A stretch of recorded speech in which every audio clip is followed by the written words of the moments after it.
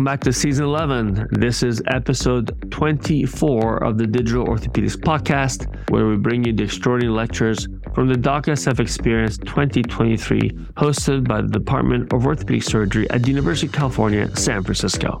My name is Dr. Stefano Bini, and I am your host for this podcast series. In our next episode, we're going to hear from Dr. Doug Fairbanks. Dr. Plancher is going to introduce him, and Dr. Fairbanks is going to talk about some novel technologies for the use in robotic surgery. Please join me as we welcome them to the DOCSF stage. So I want to bring to the stage Mr. Fairbanks, of Advanced Scanners, the CEO, and he's going to tell us that we're living in the dark ages, because why the heck would you have a tracker? So the stage is yours. Yeah, thank you. Trackers. Bad, I guess. So I actually did the DOCSF conference in JP Morgan, and Stefano said, Doug, it's not a pitch. Don't let it be a pitch. And I said, well, I'm raising money. It needs to be a pitch. And I just broke all the rules. So for this meeting, I think the answer is that Wednesday I got funded. And so it's not going to be a pitch. I think that we'll have different goals. We'll try to entertain. We'll try to inform, and maybe we'll even inspire. So my name is Doug Fairbanks. I'm the CEO of Deep Tech Optical Scanning Company for use in surgical robotics. In this discussion, I think we've all heard a little bit about AI, right? And it's funny that we think about, all the applications and reasons for AI. And I was actually getting ready to do my new comp packages for my employees, because we have money now and we can pay people an appropriate amount. And I don't have an HR group, so I hired an HR group. And at the end of all their interviews, I get to sit down with them for 10 hours, which is a whole fun thing that you get to do. And the first thing out of the HR group says, hey, Doug, what's your AI strategy? Shouldn't you be an AI company? And I go, I'm sorry, what do you do here? And the truth of the matter is that it's ubiquitous, right? Everybody is thinking about AI. And I was sitting at my desk, and we have these two older ladies that clean the office.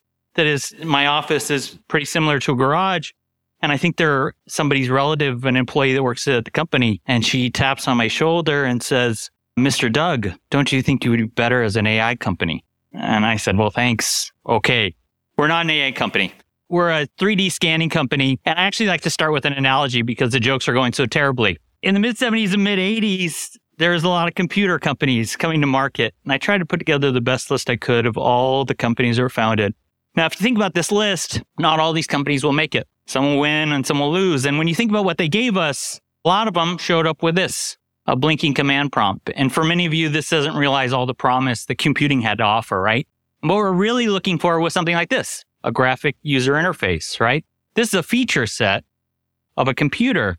But what it did is it allowed people to use the computer in a more meaningful way. It thought about the user. And the two companies that did this, Apple with Lisa and Microsoft with IBM, turned out to be clear winners in that field.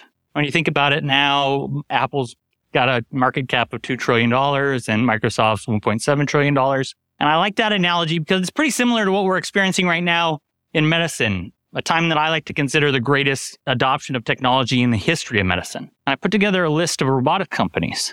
Now, there's something like 150 surgical robotics companies that are either FDA cleared or about to be. And that doesn't count that doesn't count navigation or AR/VR platforms or other technologies that we use in the OR. And so when you think about it, it's a very crowded field, similar to what was happening in computing.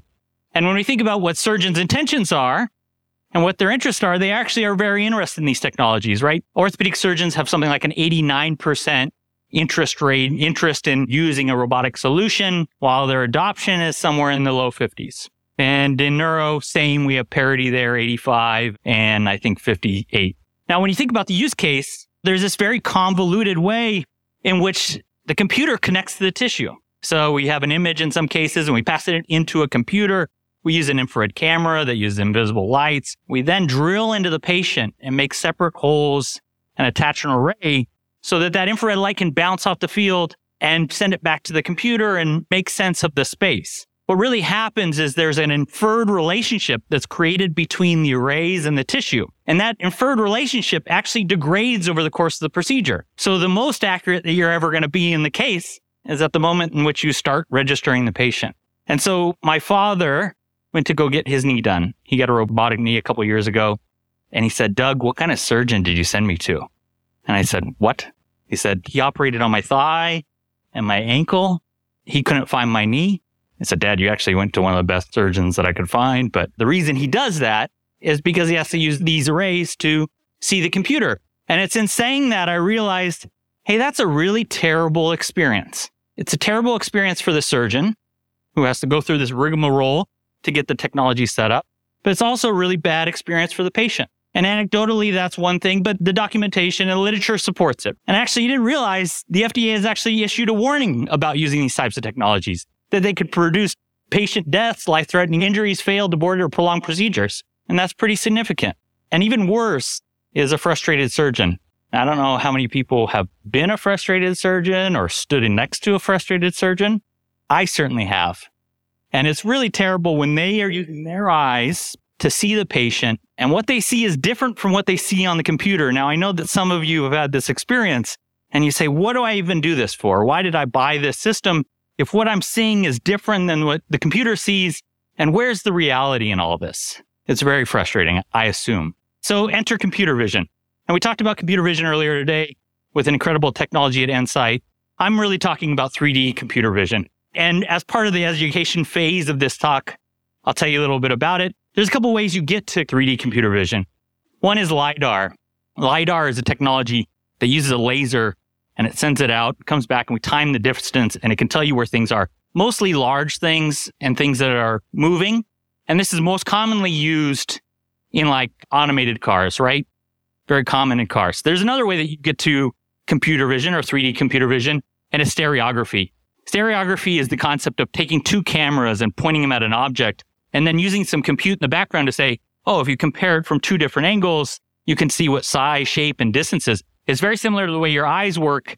When we use your eyes, it's called binocular disparity. Your brain actually does a fair amount of work to figure out how far away things are.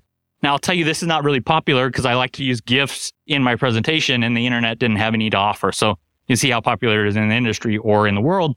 And then there's the last kind. It's called structured light. Structured light is the idea that, hey, look, we're going to cast a pattern into a field, and then we're going to use a camera to pick it up.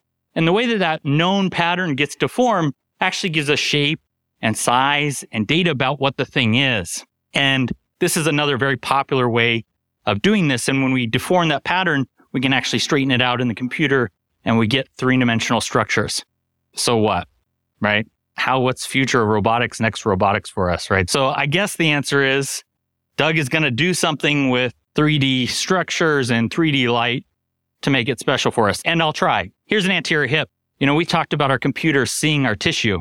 Here we took a camera, we shot it down this, we picked up the acetabulum and created 3D structures, no pins. What we're able to do is to take that 3D data, overlay it with preoperative data, and create a very good perception of what's going on. And so this is in hip, which is actually not our favorite use case. We also think about knee. So here we look at a knee, your eyes see the knee. Why can't the computer see it? And in a fraction of a second, our system can get 1 million data points. You think about trace, you take that wand and you rub it over the patient and you pick up maybe 300 data points in a couple of minutes. Here we get objective data that happens in the magnitudes of hundreds of thousands and millions of data points in a fraction of a second. Now, a fraction of a second is one thing. Yeah, also this is objective data that is very accurate and can check and recheck and position things in space. And it's really interesting, but you say, Doug, how does that help me get to arrays, right? Get rid of arrays. Well, if we can see tissue, we can tell you where it is, and that's really all this needs to do. And so how do you get to faster? And we get faster every day as the company moves through its processes. I told you that last year we were at about 1.3 times a second we could scan. In November, we were at 3. January, we were at 6. And then about a month ago, the engineer said 13 times a second. We need to get to frame rate 30 times a second for it to be used in a robotic system. And we think that that'll happen not within months, but in weeks. We're very close.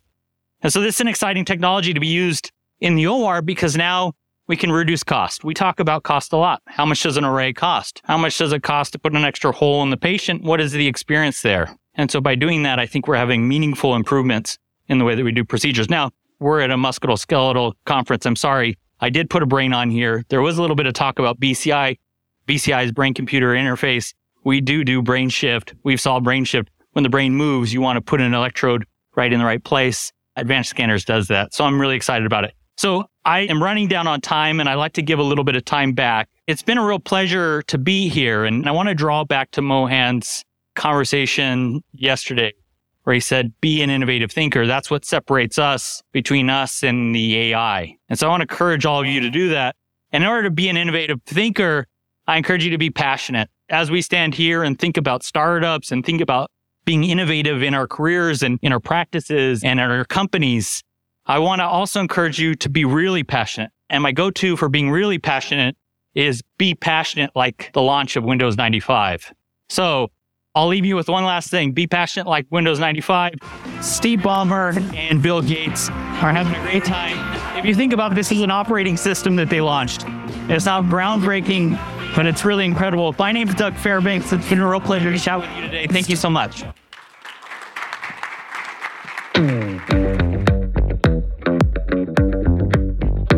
Thank you again for listening to the Digital Orthopedics Podcast. If you find the talks as incredibly informative and topical as we do, please share this podcast with your friends and leave us a nice review on your podcast player of choice. It would mean a lot to us if you did.